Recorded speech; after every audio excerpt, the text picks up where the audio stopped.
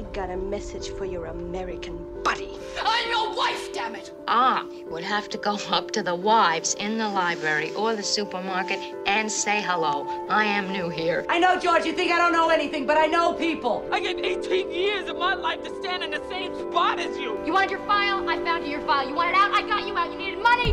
I found you some. Now, let's face it here. I've got to, latch on to something in my life. Oh, yeah, you blend. No use to try to sweet talk me, Miss Scarlett. I knows you ever since I put the first pair of diamonds on you. Who was gonna love me? Who was gonna make me feel good? I wish I had a mother like me instead of nice. Nice gets you shit. I got a 2-inch thick sirloin steak sitting defrosting right this minute. Why don't you and Guy come over and have supper with us tonight? What do you say? Hello and welcome to another episode of the Best Supporting Podcast, a podcast dedicated to celebrating and dissecting the performances of our favorite Best Supporting actresses. My name is Nick Kachanov, and don't you think it should cost less to be alive? And my name is Colin Drucker, and it looks like I've fallen off the Weight Watchers bandwagon. But more importantly, the humans. The humans. We did it. We're here. We did it. We with a bit of a snafu here and there, which comes with the holidays. Last week, a little miscommunication situation. Yes. I think gave birth to a lovely episode. Yeah, and it was fun. But now we are finally here to talk about the humans. Oh, the humans. I mean, we talked about it like really briefly last night, but like I really had to hold back texts. And I think I might have texted you. No, I didn't, because then we would have realized that I watched the wrong movie. So I didn't text you, and I'm very proud of myself because I just feel like this is such a Best Supporting Podcast movie. And I don't know what that means, but I just feel like there are some movies that just hit or like check all the boxes for us and give us everything that we need. And I just loved this movie a lot. Yeah. Those are my opening thoughts. I echo all of them, and I only add that it breaks my heart that it feels like it's being buried on Showtime. Yes. I don't know who's seeing this. It's not even like it's on HBO, and like no shade Showtime, but you and I both know who's the Coke and who's the Pepsi here, And Is Pepsi okay? Yes, Pepsi, exactly. Is Pepsi okay? It's never okay. So, yeah, no, exactly. Like, I can tell the difference. Yeah, put the blindfold absolutely. on me, do the taste test Coke Pepsi challenge. Yeah, this is a Coke podcast, okay? Yes, we drink Coke in this house. Yes. I just feel like this movie is just been shuffled off to Showtime, and it's like, well, if you can find it in between all of the reruns of Shameless, good luck, and it's a shame because I think there is so much good, there's so much great in this movie, and I feel like as much as Ann Dowd in Mass is starting to feel like a bit of an Easter egg of a Best Supporting Actress role that might not really percolate in award season the way we wanted it to, I think the even more rare Easter egg is Jane Houdyshell as Deirdre in this. And I just want to call her Hootie Shell, and I might just do it anyway. Do it. For the record. Hootie Shell, if you're nasty. Yeah. There's Hootie Shell if you're nasty, yeah. I know. I can't agree more. It's like, I feel like we need to start our own campaign company for actresses of our Best Supporting actresses, because we need their names and performances to be seen. I feel like this is a calling, Colin. This is our our new side hustle that just takes over the world. Yeah, we're doing a BSA PSA. Yeah. That's really what this podcast is. Oh my God, I love that. We need to turn that into something. That might stick around. Yeah. Yeah. Stay tuned. There might be a tote bag in that thing's future. But I think, every episode in some way, especially when we veer off from doing Oscar winners, really is kind of a like that thing that people do on Twitter of like, is anybody talking about this? Like, we're kind of doing that with like Polly Draper in Shiva Baby or Jane Houdyshell in The Humans. These like great, Coda too, and Coda, which is doing pretty well for herself. Actually, yes, yeah. So she doesn't need our help. But she doesn't need our help. Yeah, Mass needs our help. Yeah. Do we need to have another Mass episode? I'll do it. Third in a row. Yeah, man. I'm just like, I'm watching. Be doing a minute by minute podcast of Mass. Yeah, from the perspective of the table. Yeah, exactly. Yeah, Like everything in the. I agree. I don't know. I think we probably talked about it on the Mass episode, but I just feel that Mass is a hard sell. It is a hard sell. It's like, hey, do you want to watch this really hard movie that's about a school shooting and like the parents of the shooter and it's just like you lost me like long ago. Like as far as me selling it, I can't say that to my mom. You know what I mean? I could, but she'd be like, no. Yeah, I did, and she was like, oh, and I was like, oh, sorry. Yeah, it's. Yeah, sorry. I thought you'd be as excited as I was, but never mind. And I think The Humans is an easier sell, but is an equally, I don't want to say difficult movie, but I don't think it's an easy movie. I think the heart of it is you kind of got to work for it. Like I think the movie in so many ways keeps you at a distance in terms of like how it's filmed, in terms of what you know about these characters, in terms of what you get to see, in terms of what's obscured. I feel like you feel like you're a part of this family, just like trying to like understand like what people are thinking and feeling. And I think it's an interesting challenge compared to Mass, where it's 90 minutes of what people are thinking and feeling, That's true. So it's difficult in different ways, but I think both are not an easy breezy 90 minutes. I think it would be fun as we like cover movies to talk about the trailer for the movie.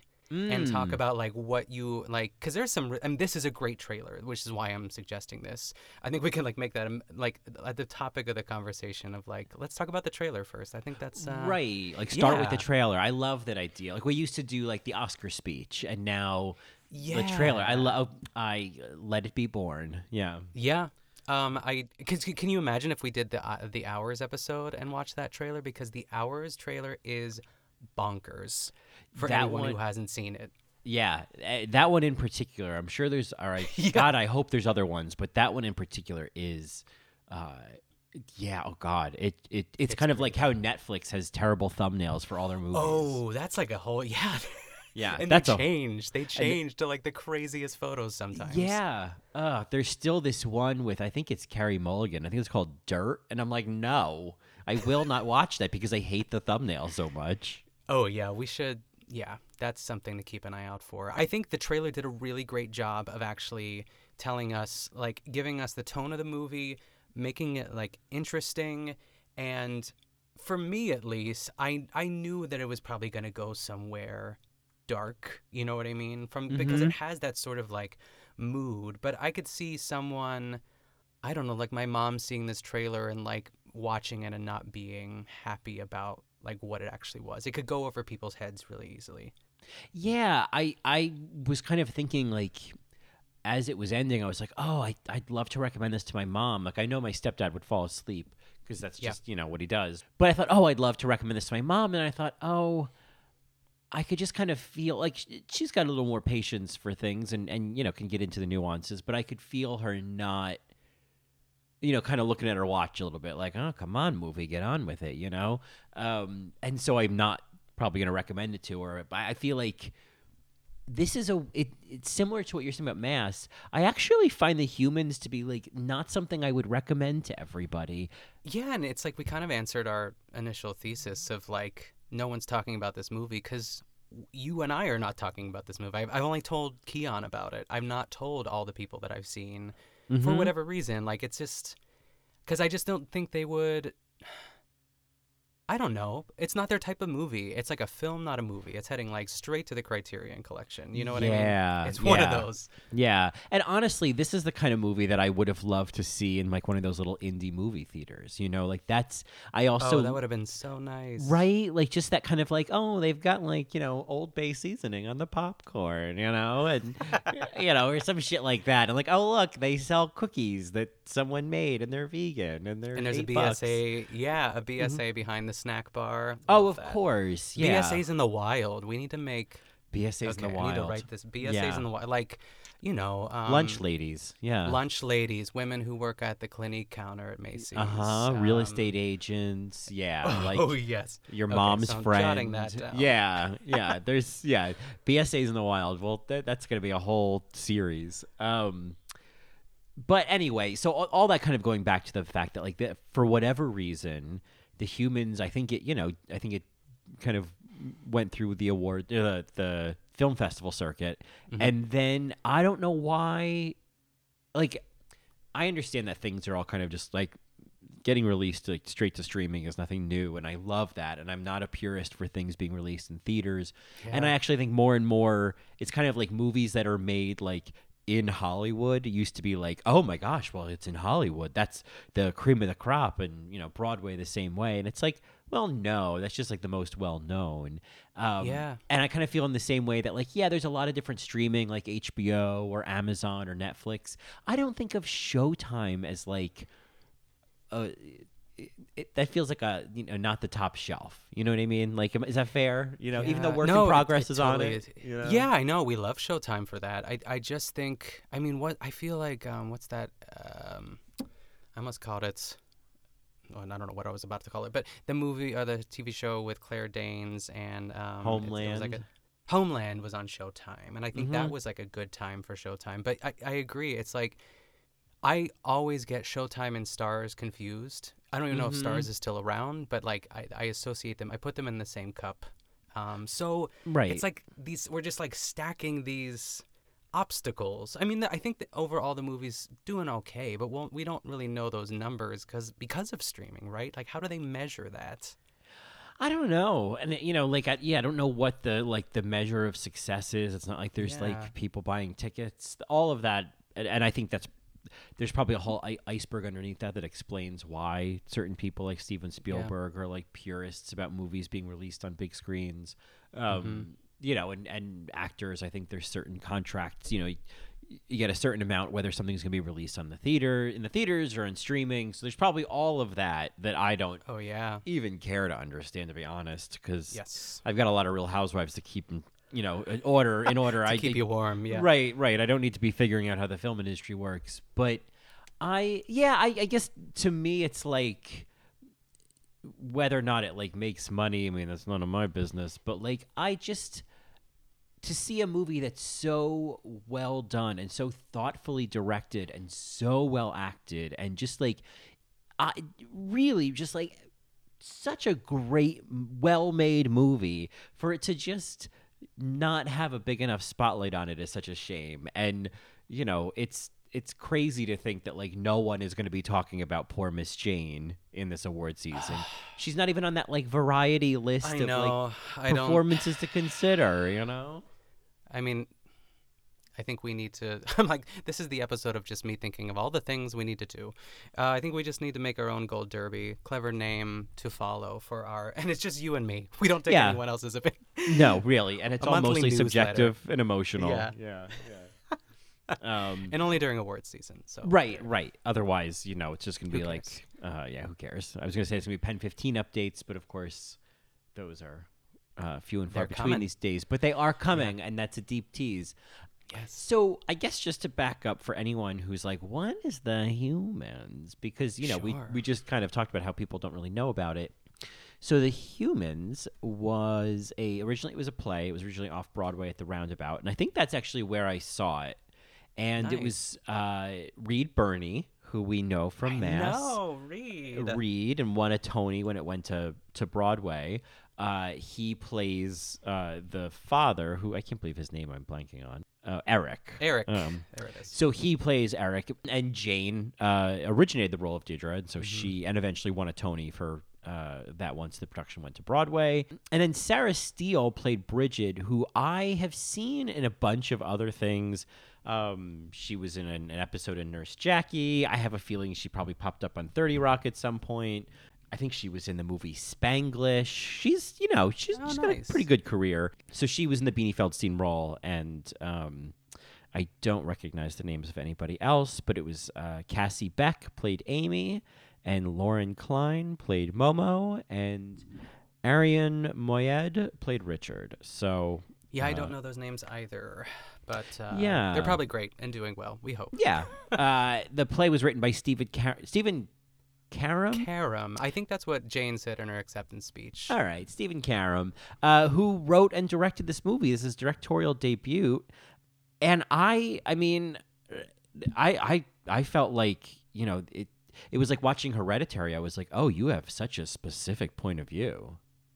I can't speak enough to this, like the directing of this movie. I just think it was so stylized and cool, and the shots that he was, I mean, he's giving us what we've always dreamed of, holding the camera on the Best Supporting Actress for a long time, and everyone kind of gets their moment, and I just think it is so stylized and cool and like scary in a lot of ways, like even like when there's certain shots through the apartment, it almost felt like Rosemary's Baby a little bit, like at times. I was just like, I was scared before I knew that that it was gonna get scary, if that makes sense. Even though it's not scary, let's not.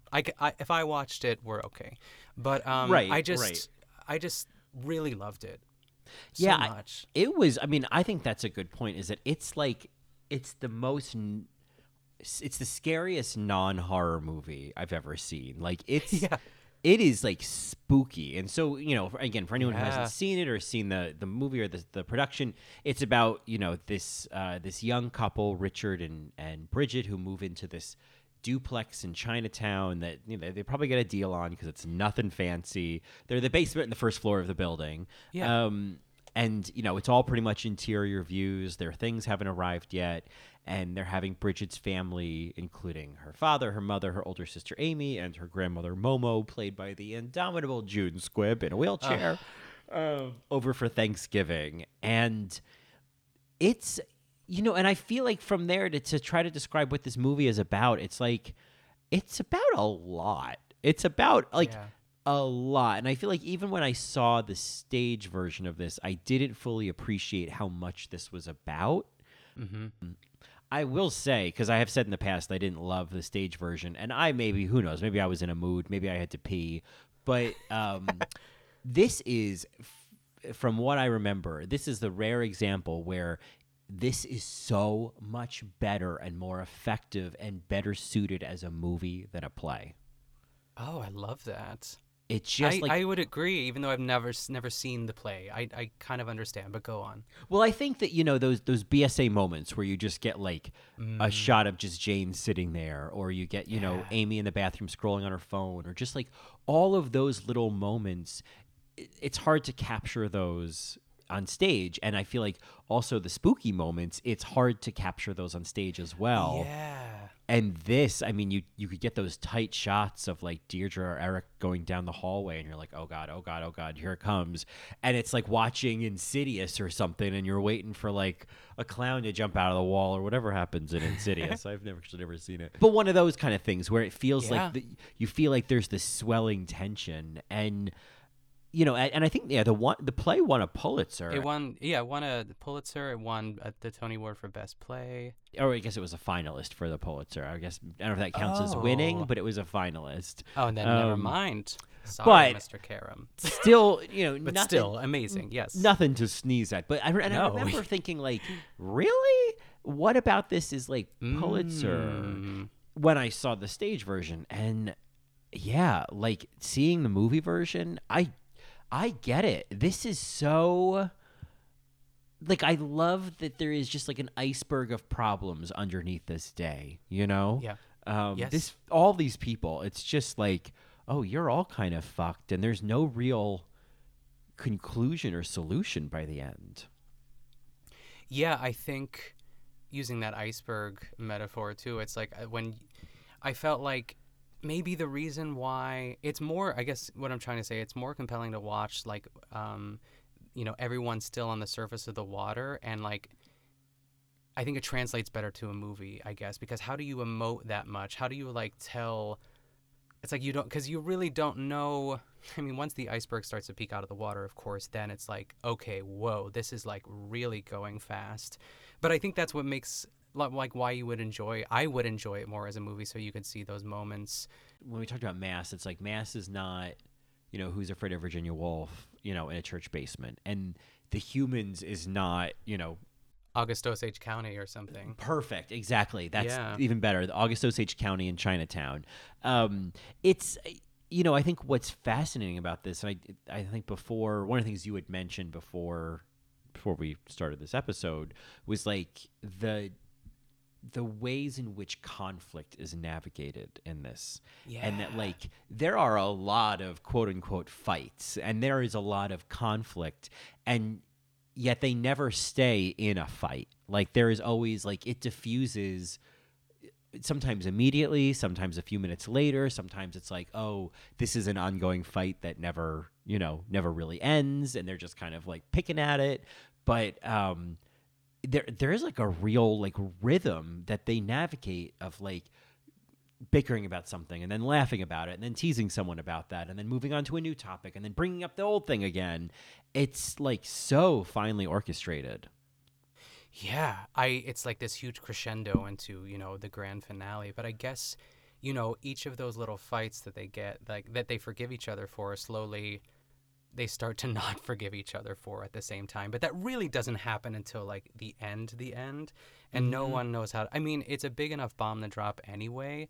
But I just think that like, I don't know. I guess it could go the other way too, because they just seem so great at conflict resolution, whether it's prompted from like a fuse blowing or them just saying like, okay, it reminds me of Housewives when they just like forgive each other so easily. And I just wonder like even one of those mini fights in my house would be like a month long, like crazy. I don't even know. But it's just interesting. But yeah.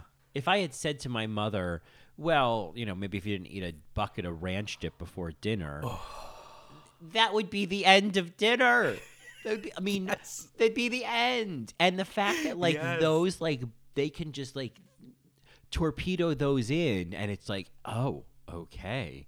And it's and at that point it's kind of like they're not laughing about the candle anymore. And so it's interesting. I mean, like what this movie that only has really 6 people in it, there's also a lot about the dynamics between duos, and so like Bridget and Deirdre, for example, I feel like towards the beginning of the movie they have such a great chemistry, and they both laugh about things together, and they kind of like there's a lot of playful teasing, and then at some point it starts to turn. And I think that line about when Bridget says something about like eating the bucket of ranch dip, it's like the first time you realize like, oh, okay, we are on bad terms suddenly. And that might be over by the end of the night, but like, they're like housewives. Suddenly we're on bad terms. Yeah, it's interesting that you mentioned Jane Houdyshell's character and then Beanie Feldstein. It's like, I feel like I wanted something in between. Like I wanted something in between the squabbles and ranch dressing, you know what I mean? Like I just felt like, I don't know, but I'm still fine with it. Like as far as like me forgiving things about there's few things to forgive because I just love it so much. But I would be maybe I would just be interested to watch it again to see more of that deterioration of like joking to like, oh no, I'm gonna come for you. Yeah, I mean, I think the two of them, that's like the reason that I think I am going to rewatch this movie is that relationship is so good. It's so like, and what I kind of like about it, and I think this casting amplifies this, and I don't think this was the same for the stage version, is it's never made like it's clear that like weight issues run in the family. Amy talks about it in that one. She's like, "Oh God, I'm huge in that picture, and I'm holding a funnel cake," and Deirdre's on Weight Watchers, and like obviously Bridget is a bigger girl. It doesn't come up in conversation. No one ever says anything about her weight, but there is something sort of shown and not told about weight issues in this family, and like I think there are so many fascinating family dynamics, but weight issues in a family is never boring. Never. I don't know, because that is a prevalent part of my extended family, my immediate family, myself, being conscious about reading the nutrition labels and reading Prevention magazine, oh my God, Prevention. Oh my God! Like all the recipes from Cooking Light. Colin, I'm right there with you. Right? I'm right. Yes. Go on though. Well, Finish so that. was this? Did you have a similar like? Where did weight live in your childhood and your family? How as an issue?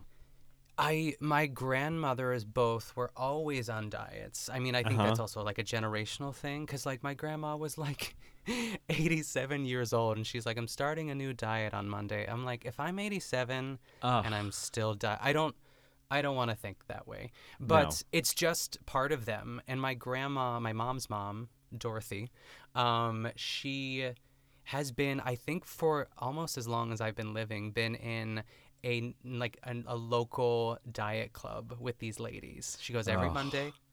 And at this point, there's the BSAs in the wild. I mean, are you kidding me? That's why I thought of this because I went, Colin, I just wish you could have came with me. We went to my grandma Dorothy's craft show this past weekend. You got to go. Yeah, we got to go. Yeah, I almost had COVID, everyone, but I don't.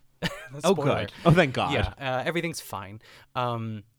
Yeah, so I got to go and just like, oh my God, it's like craft show women are such BSAs. And like the people that are, like making in Pittsburgh, we have halushki. It's like a very popular, it's just like a shit ton of butter, noodles, onions, and cabbage. And it is one of my favorite things. It's so good, but it's always at every, like, sometimes it's at a fire hall. It's just great. But yeah, we were talking about dieting. So she's been, she's just been doing that. And my mom was in that group for a while. My grandpa used to call it skinny school, but it's called Diet Club. I thought that was pretty cute though. My grandpa, he would always get excited every Monday when she'd be gone. She's a skinny school, yeah. Yeah, skinny school. Anyway, there was Slim Fast in my house. There was, when the Atkins diet was big. Like, I think I was in high school by then. I was like, maybe I'll try it too, and the whole family did it. And yeah, I've always sort of been conscious of it, I guess, but I'm glad the bug didn't bite me as hard as I at times wish it did, but like I'm also glad for it. That's where I am. Did your mom ever buy the Weight Watchers English toffee dipped ice cream pops? Chocolate dipped ice cream pops? Oh, those hopefully they're not real dairy so that I could still eat them, but such a huge part of my childhood. Fucking delicious. Oh my God. Wow. Weight Watchers got it right with that dessert. I love that. Do you remember Snackwells? Like Snackwells were big. Of course, the green Red box. Food. Yes. I think that's, and like my mom got the stepper because then like we had all the exercise equipment of the time. Yep, we had a treadmill. We had an elliptical, and eventually they got a bike. There was the Firm, which was an exercise tape. Oh, yes. That came with 2 steps and a weighted pole. And I'll tell you, the Firm workouts, I used to do the Firm. I used to do a lot of exercise tapes in the basement. Because, and this sounds way more tragic than it is. It's not even tragic, but I can laugh about it. This is not a sensitive topic. I guess what I'm trying to say is I think in my growing up around the age of 12, actually I know what it was, is I had a physical around like 11 or 12 years old. And, your body is like, maybe you're not as tall yet as you're going to be, but you've packed on the weight already. I wasn't a heavy kid, but I remember the doctor saying to my dad, like, well, he's a little chunky.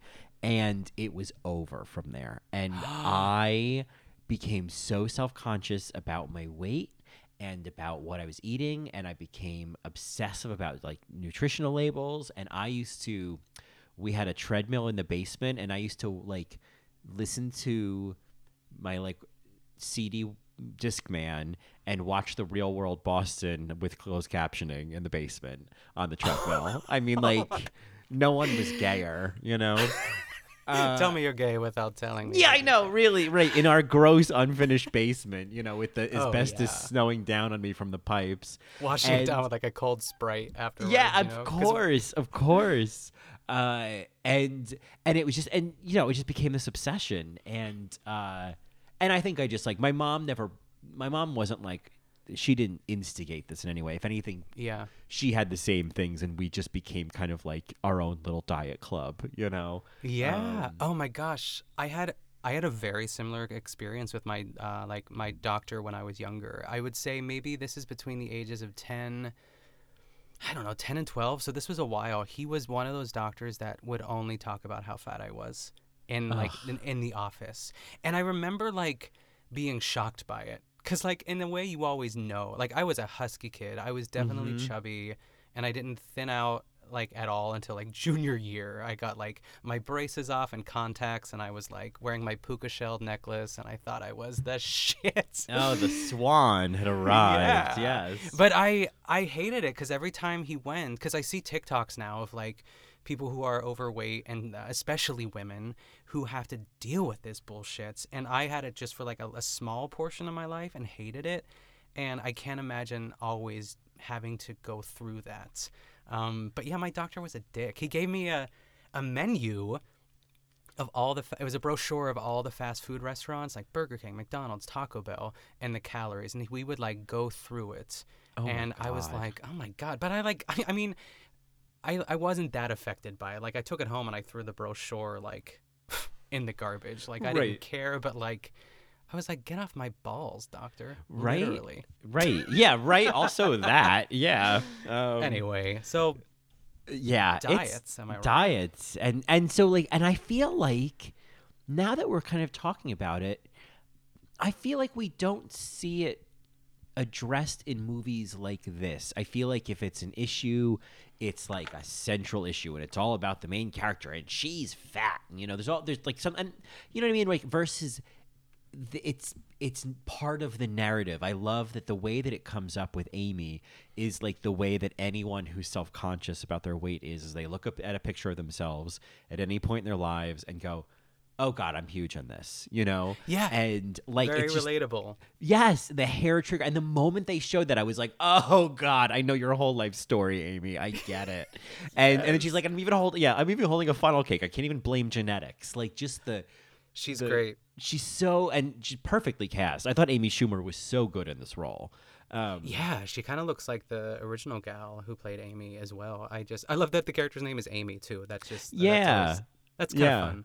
I know, and the fact that there was a character named Richard and it's not Richard Jenkins, I had to kind of, you know. Oh yeah, that's true. do the Steven math. Yeun, just like such a goose. Yeah, he was, you know, and it's funny. I feel like even though it's all set at Richard and Bridget's apartment, I had kind of forgotten that they aren't the main characters. You know, like Yes. it really is about Eric, and then I would say Deirdre. I feel like it's surprising how much the movie becomes more and more about them, and it's not really about like Bridget and Richard figuring out their lives and whatnot, but like you know that narrative is going on at the same time. But he was like, I forgot. I mean, I remembered that he was in Minari, but like a totally different person in this movie, just like totally different in a way that was like, oh my God, that's the same guy from Minari. Wow. Yeah. He was fabulous. He was lovely. I loved that moment when he won the family over, when he said, oh wow, she kind of incinerated you, when they were going around smashing the pig. Yes. And that felt very relatable as well. Like my family, that would be a similar, like everybody would go wild Reaction. for that. Yes, yeah. yes. Yeah. Because it's like that. It's like a bunch of drag queens. It's like a respect for a read, you know? It in ways this felt like such almost like a documentary, like like a documentary with the volume turned up. We'll throw Ina in there. It seemed like they didn't know the cameras were there, and I mean we were talking about Jane and Beanie at the beginning too. It's just like the one-liners. Like I can't get over how lived in this character is for Jane Howdyshell.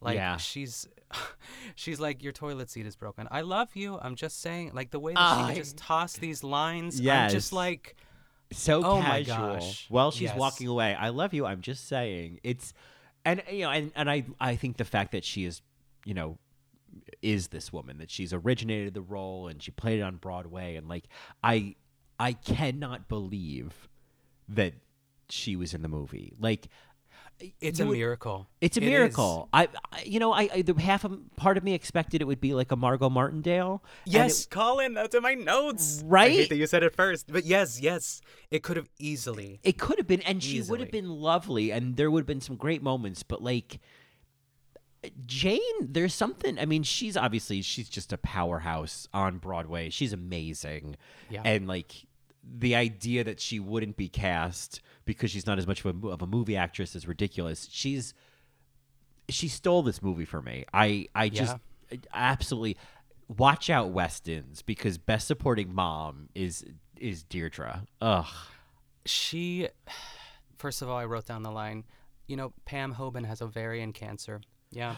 It's just like those conversations that you have with your mom. Because, like, the older you get, the more your parents just talk about, like, how everyone's dying. Especially, it's just right. Like, or this, all this stuff, too. And it's like, I don't need to know that. I mean, I do. I'm glad I know it, I guess. It's like a weird sentence to say. But, like, can we not do this? I just, like, I love that. And that's the writing. That's the writing, too. We have to keep going back to Stephen. And I feel like, also credit to Stephen is, like, for example, that scene of her sitting at the table talking about the email, or talking about the girl who had killed herself, who was a lesbian. There's these, like, long, unbroken shots that's just, like, dedicated to just, like, I think a lot of people get these moments, but Jane gets a couple of these moments where it's just a long, unbroken shot of her talking about something or, processing something. And that was so, like, again, like, I think this movie, the way that it brings the stage experience to the screen and gives us the best parts of a play is these unbroken moments of an actor just being a character, and like letting us just watch, an interaction play out without any interruption. I feel like we got a lot of those moments in this movie. But then the benefit of it being a movie is then you get the close-up on Jane, so you don't miss a single nuance while she's telling the story. I think this and Who's Afraid of Virginia Woolf are arm in arm in terms of like adaptations from stage to screen. Yeah, I love that it's almost like a play that's a movie, that's a movie, that's a play. It's like it's both, but it's mainly a movie, and that is like a really hard balance to find. And I think it's through those shots, like you were saying. We have to call. I wish we could call Jane Howdy Shell. I'm like, Jane, you're on the air. Jane, hi. Can I call you Hootie Shell? Yeah. Yes. There are a couple moments of Jane too, but like the cupcake scene is what I wrote down. Oh my God, the cupcake scene. Like, talk about, like, I was devastated for her. I, like, knew what that felt like, and I was sad for her, and I was sad at, like, what Eric, played by Richard Jenkins, said to her in the other room, that, like, just she's just reacting. She wants a cupcake. Richard Jenkins says something pretty cutting. He says, like, give her one with all the frosting. That's the one she wants. And it's just cutting enough. But I mean, that's shitty. That is a shitty thing to say. And I can hear it. It's one of those things that, like, it could be like where it's not even like 100% intentionally malicious. It's like absent-minded maliciousness, It's just like when an old married couple is like, the husband says something and the wife is like, why would you say that? And he's like, he wasn't even thinking, Yep. And to see her, because that's the part where she says, well, I guess I'm really off the Weight Watchers wagon now. And so she's going to give in and say, well, it's Thanksgiving. Which one am I going to want? And that's when he says that about the frosting. And watching her then silently, no words, just in like body language in her face, just kind of retreat to eventually be like, no, never mind. Oh my God. It's so good. God. The cupcake scene is like the cupcake scene. It's so important. I feel like we need to have a category, maybe like kitchen table, like kitchen, in the kitchen scenes or something. Well, yeah, like this around the table. It feels like an extension of Best Supporting Kitchen scenes, like Mayor of Easttown. Let's go to the dining room. Yeah, Kramer versus Kramer. I mean, I think that was our very first like Family Stone. Yeah, great things happen in the kitchen. Yeah. Yes. Yeah, this was. I mean, oh my God, Best Supporting Mom in a great kitchen scene. What a combination, Yeah, forget about it. It is just it's gold. I mean, her lines. She said, "I bought blueberry donuts and you ate 3, so don't act like you're better than me." Like, I was writing everything down that I have a whole page I could go on. Please. No, I please. might choose. Yeah. Just a couple here. First of all, I mean, this is something she didn't say, but I was like, the physical comedy. Her falling backwards into that recliner. Oh my God. Yes. And then she's in Perfect. hysterics. The amount of laughing they do in this movie, and that was so refreshing that like it was so real. I couldn't believe it was dialogue, but I love those moments where she would just start laughing about something. Ugh, and in that moment in the chair was, oh my God, so funny. It felt like a blooper. Yes. I was like, oh my God, this is all so unbelievably believable. Yeah. And it sounds like such a simple thing to say, but I really have never seen. It almost reminded me of like Rachel getting married. You know how like they all just like filmed on set and did it in 4 or 5 days, and everyone like lived there. You know, I just feel like this chemistry doesn't happen all the time like that. Really, it's so like you would have expected this was the entire Broadway cast. You know, you would have thought like, oh, they've all done this for a while, because even though she's the only one who's moved over from Broadway, they all felt like the chemistry between all of them felt very real. Yeah. I mean, I have 2 more Jane How to Show lines to deliver here, and I think it was during the good sort of banter at the beginning between Bridget. I don't know why yeah. I'm second guessing that for some reason. Bridget and Deirdre are like, I think they're chasing each other like up the stairs or something. Maybe she's like, "I'll give you a fancy candle, you smart ass. Keep walking." Yes. It's just like she like gooses her or something. It's right. So funny and so. I just love her. And there was one more. Maybe that was the last one, actually. Pam Hoban has ovarian cancer. Yeah. That's pretty much it. Those are, yeah.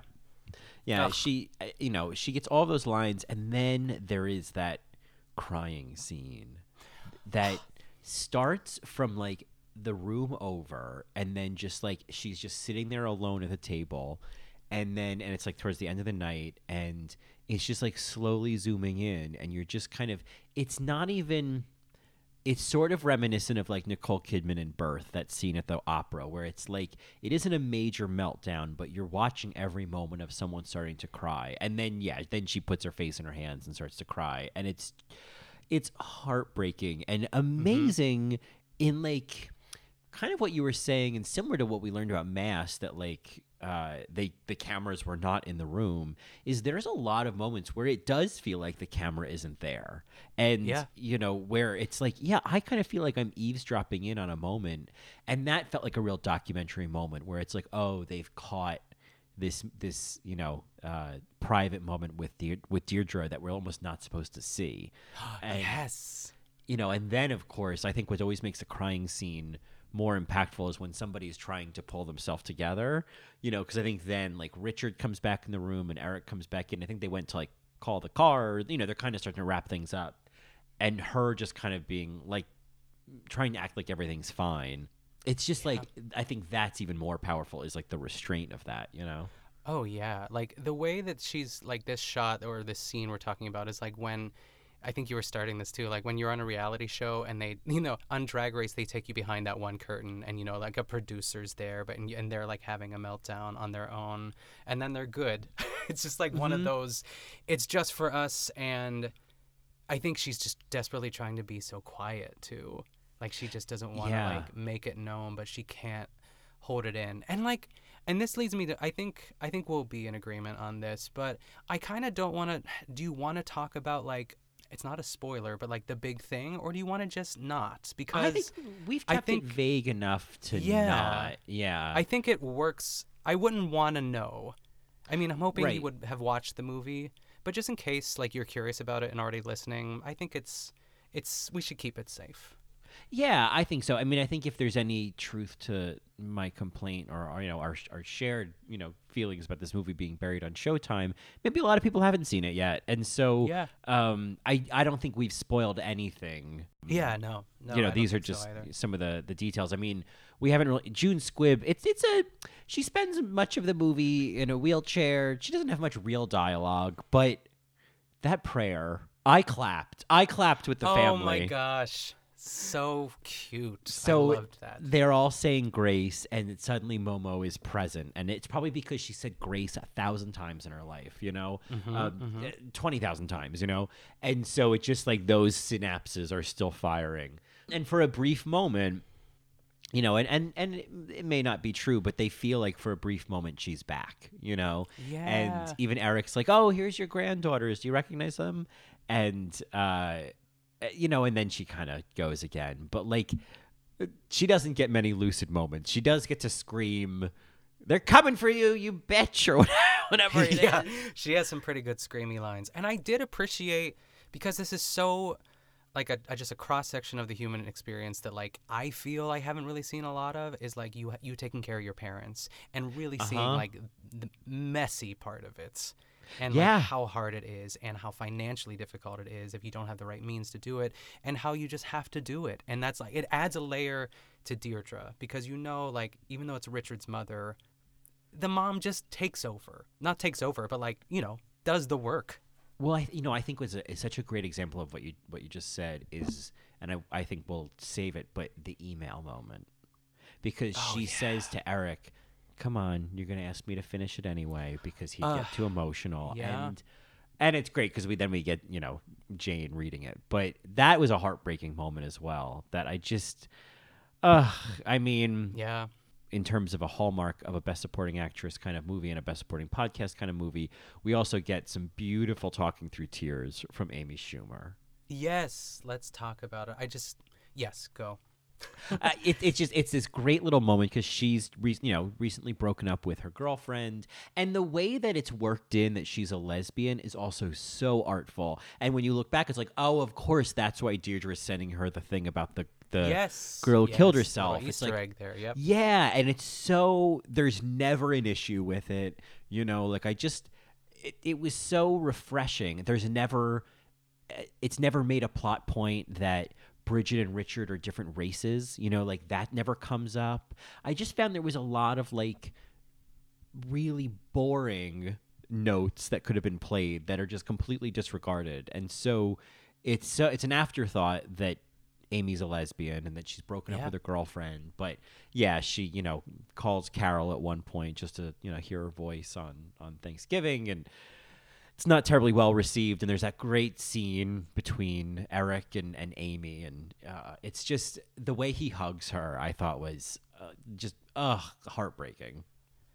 And that line that she says is so, it's like what everyone wants, because he's basically trying to say, like, things will get better, you're gonna be okay, and she's like, just stop saying that. Yeah. And then she's like, but don't stop, keep saying it, and then she like breaks down again. It's like, of course, that's how like all of us feel. Like, we want to just be like, I mean, she was frustrated too. She's angry about it. It's just like she's going through it. But I really I loved how that scene was shot. I love that it was like this tight hallway scene, but you can see it from the other room. Ugh. Yeah, we were like in the other room watching this happen in the hallway. I thought that was so. This apartment, by the way, what a fucking set. I mean, I'm assuming this was filmed on location. I will say the last shot in the movie is what the stage play looked like. And yes, I was just gonna say that. Yeah, and if it's the most stagey kind of moment in the movie, and it was a beautiful tribute to like the actual stage version, because that's how it ends. Yes. And I was kind of like, oh my god, oh wow, what a Steven. This know, Steven. But this apartment, this is such. I mean, they use this apartment so well as a setting, and it's spooky and creaky and gross and like fascinating, and I wanted to get on a tour of it. I felt like there were just so many rooms. It was really you could, done right, you could really dress that apartment up in your love. Oh yes, and I loved seeing even just like the slightest bit of that. Like, granted the recliner's broken, but there's a nice lamp. And a nice end table, and they're just kids. Yeah, but they're not. I feel like they're early 30s. I don't know why that, like, because right. I'm not entirely sure the year this was set because there seems to be this underlying story about 9/11 and that like Oh yeah. he was I think maybe she had an interview on the 34th floor and he was, you know, waiting at a Dunkin' Donuts because the observation deck wasn't open till 9:30 and there's this kind of like understanding of like, you know, we all dodged a bullet that day. Yeah. And of course, you know, later we see the Freedom Tower in view of their apartment building, you know, that it's sort of looming over their life is this, you know, this moment. So it almost feels like this is like 2011 or something like that, you know? Yeah. And they're like in their 30s and she's, you know, clearly a very talented musician. I looked up, I was like, what? Because it's some of the only music in the movie. That piece that they use as the thing that she created is called Valencia, and it's written by Caroline Shaw and performed by the Attica String Quartet. So beautiful. And there's other than that, I mean, the soundtrack for this movie, the 4 songs, it's just also an amazing soundtrack. It opens with a Steve Reich piece, and then it has Billie Holiday singing Autumn in New York, and then it closes with a Philip Glass piece. It's just, I couldn't have asked for a better soundtrack. I know, it's crazy. Yeah. Oh, all the boxes are checked. Yeah. I saw the boxes and they were checked. And they were checked. It was, I mean, this is such a high recommend. I'm actually very, very excited to watch it again. And just, I feel like there's so many little details that are kind of waiting, and a lot of them is just watching Jane. I think so too. And I know, you know, we're nearing the end of our episode, but I feel that I just want to give Richard Jenkins a little bit of a spotlight. I know we've mentioned him. Yeah. But it's so well cast. Like now that Reed Birney's like a big movie star. Wow. I feel like wouldn't that have been cool to see him in this? But then we wouldn't have got him in Mass, and that's crazy to think about. Yeah. To be honest, there was a part of me that was like, oh, I kind of would have loved Reed Birney in this. But I love Richard Jenkins. Yes. I like one of the few like male actors where I'm like, oh, I want to see that. He's like the male Mary Kay Place. I'm like, oh, okay, it's Richard Jenkins. Of course I want to see that. And Oscar-nominated Rickard Jenkins too. I feel I would love to see him get nominated. Do you think he will? I feel like I see his name. Yeah, I don't know what it's gonna take because he was nominated for The Visitor, I think, which was like a little indie-ish movie that they're actually doing a musical of now. Oh my goodness! I don't know how I feel about that, but that, you know, musicals. I don't know. I mean, I feel like this movie should be recognized for like sound design and for cinematography and for like adaptation, like direction. Like there's obviously Best Supporting Actress.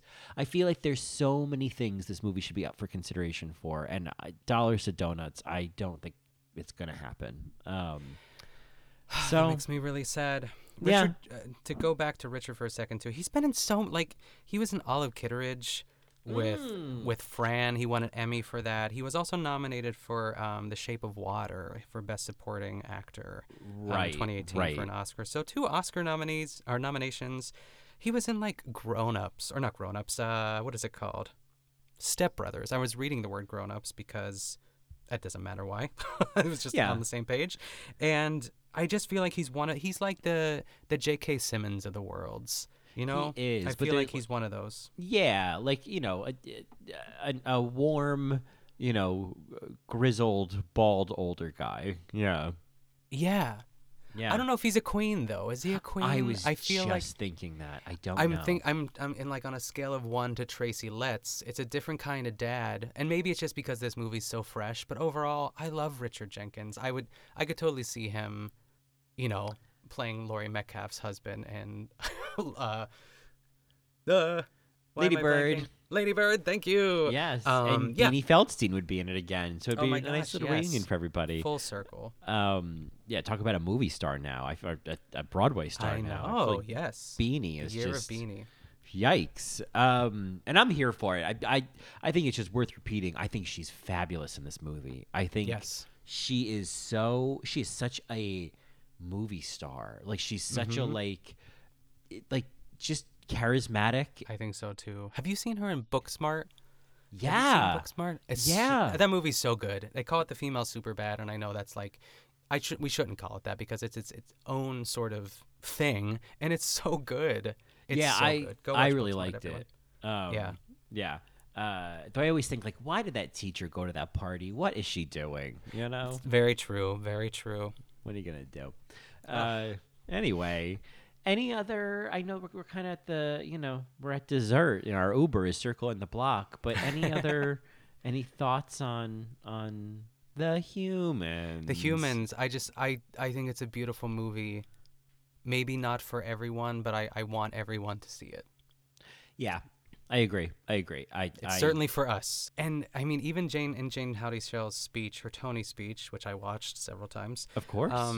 She thanks Stephen Karam for like being so young that we have many, many, many more plays and other projects. So I'm excited for that as well. So him and Fran Kranz take over the world. Yeah. Team up. Come on now. Yeah. Fran and Steve. Yes, I love that. Yeah.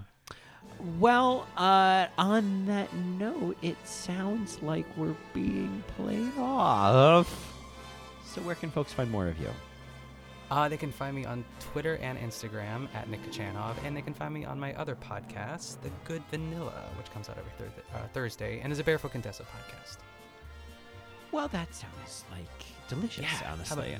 Yeah. Well, you can find more of me on my other two podcasts. All Right, Mary, tweeting out about Dragula, which is wrapping up soon, and I guess season 14, which is coming soon, RuPaul's Drag Race. And you can find me on In the Details, A Celebration of Nuance. And you can find me on Twitter at Colin Drucker, Instagram at Colin Drucker_. And you can get more of both of us in a Best Supporting capacity on Twitter at BSA Pod. Or you can send us an email at thebsapod@gmail.com. Now, I am going to stop the music. Stop the music. What? Thank you. I will not be played off. This is very important because while everyone is peeling their peepers about the Best Supporting After Show, we have a pretty important announcement about the Best Supporting After Show.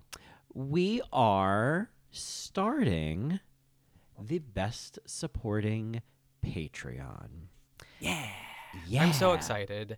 I think it's going to be a lot of fun. I mean, we have already brainstormed 3 extra, bonus episodes on this podcast episode alone. So I want to see BSAs in the wild coming soon to Patreon. That's on the Best Supporting Patreon. And that is, I mean, and we've already done this with the Best Supporting After Show where, all of our I might go on a 10-minute tangent about how I thought I was fat when I was 12, but more or less we talk about the movie we're here to talk about.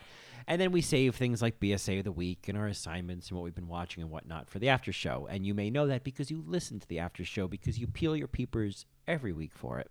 Yeah. Well, along with some of these fun bonus episode ideas that you've talked about, the Best Supporting After Show after this week will be moving to Patreon. And going forward, all of the fun that happens on the Best Supporting After Show will be for our Patreons.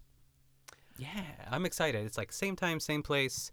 We're just moving to a different neighborhood. Yeah, we're still around. And so what is going to happen is this week, we are, of course, because we're just telling you about this, you are going to get your Best Supporting After Show on Friday. And we are going to be starting our discussion of the second half of the second season of Pen 15. Yes. And normally we don't tell you what's going to happen in the Best Supporting After Show, but I feel like we got to set you up here so you know what's going on. Yeah. After that, we're just going to be talking about the first 2 episodes and then obviously our BSA of the week and assignments and whatnot.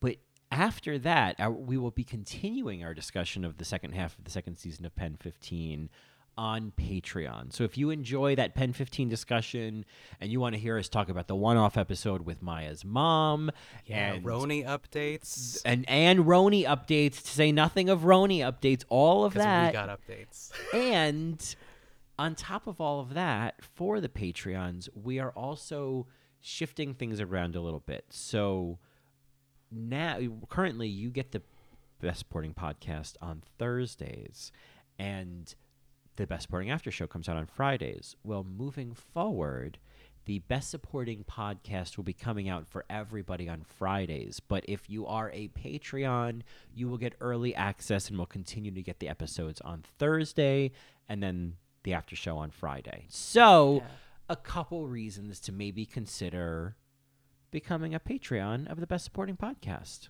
Yeah, BSatreon is what I said many moons ago when we were first talking about this, and it's just so stupid that it might just work. The BSatreon. The BSatreon. Well, we'll see if it sticks. We'll see if it sticks. Well, I'm sure there's going to be a link in the notes, but what would be the URL if people wanted to go sign up? So the official link is www.patreon.com/BSApod, which is also our Twitter handle. So very easy to. It's all in the same umbrella. Yeah. So that is what's going on. Well, I suppose you could continue playing the music. We've made our announcement. You can continue to play us off, but we wanted to make sure we got that in. Your peepers are peeled. You know the Best Supporting After Show is coming tomorrow. You know there's going to be Pen 15 talk and Roni talk and assignments and BSA of the week and. Well, gosh, I think that, as they say, is that.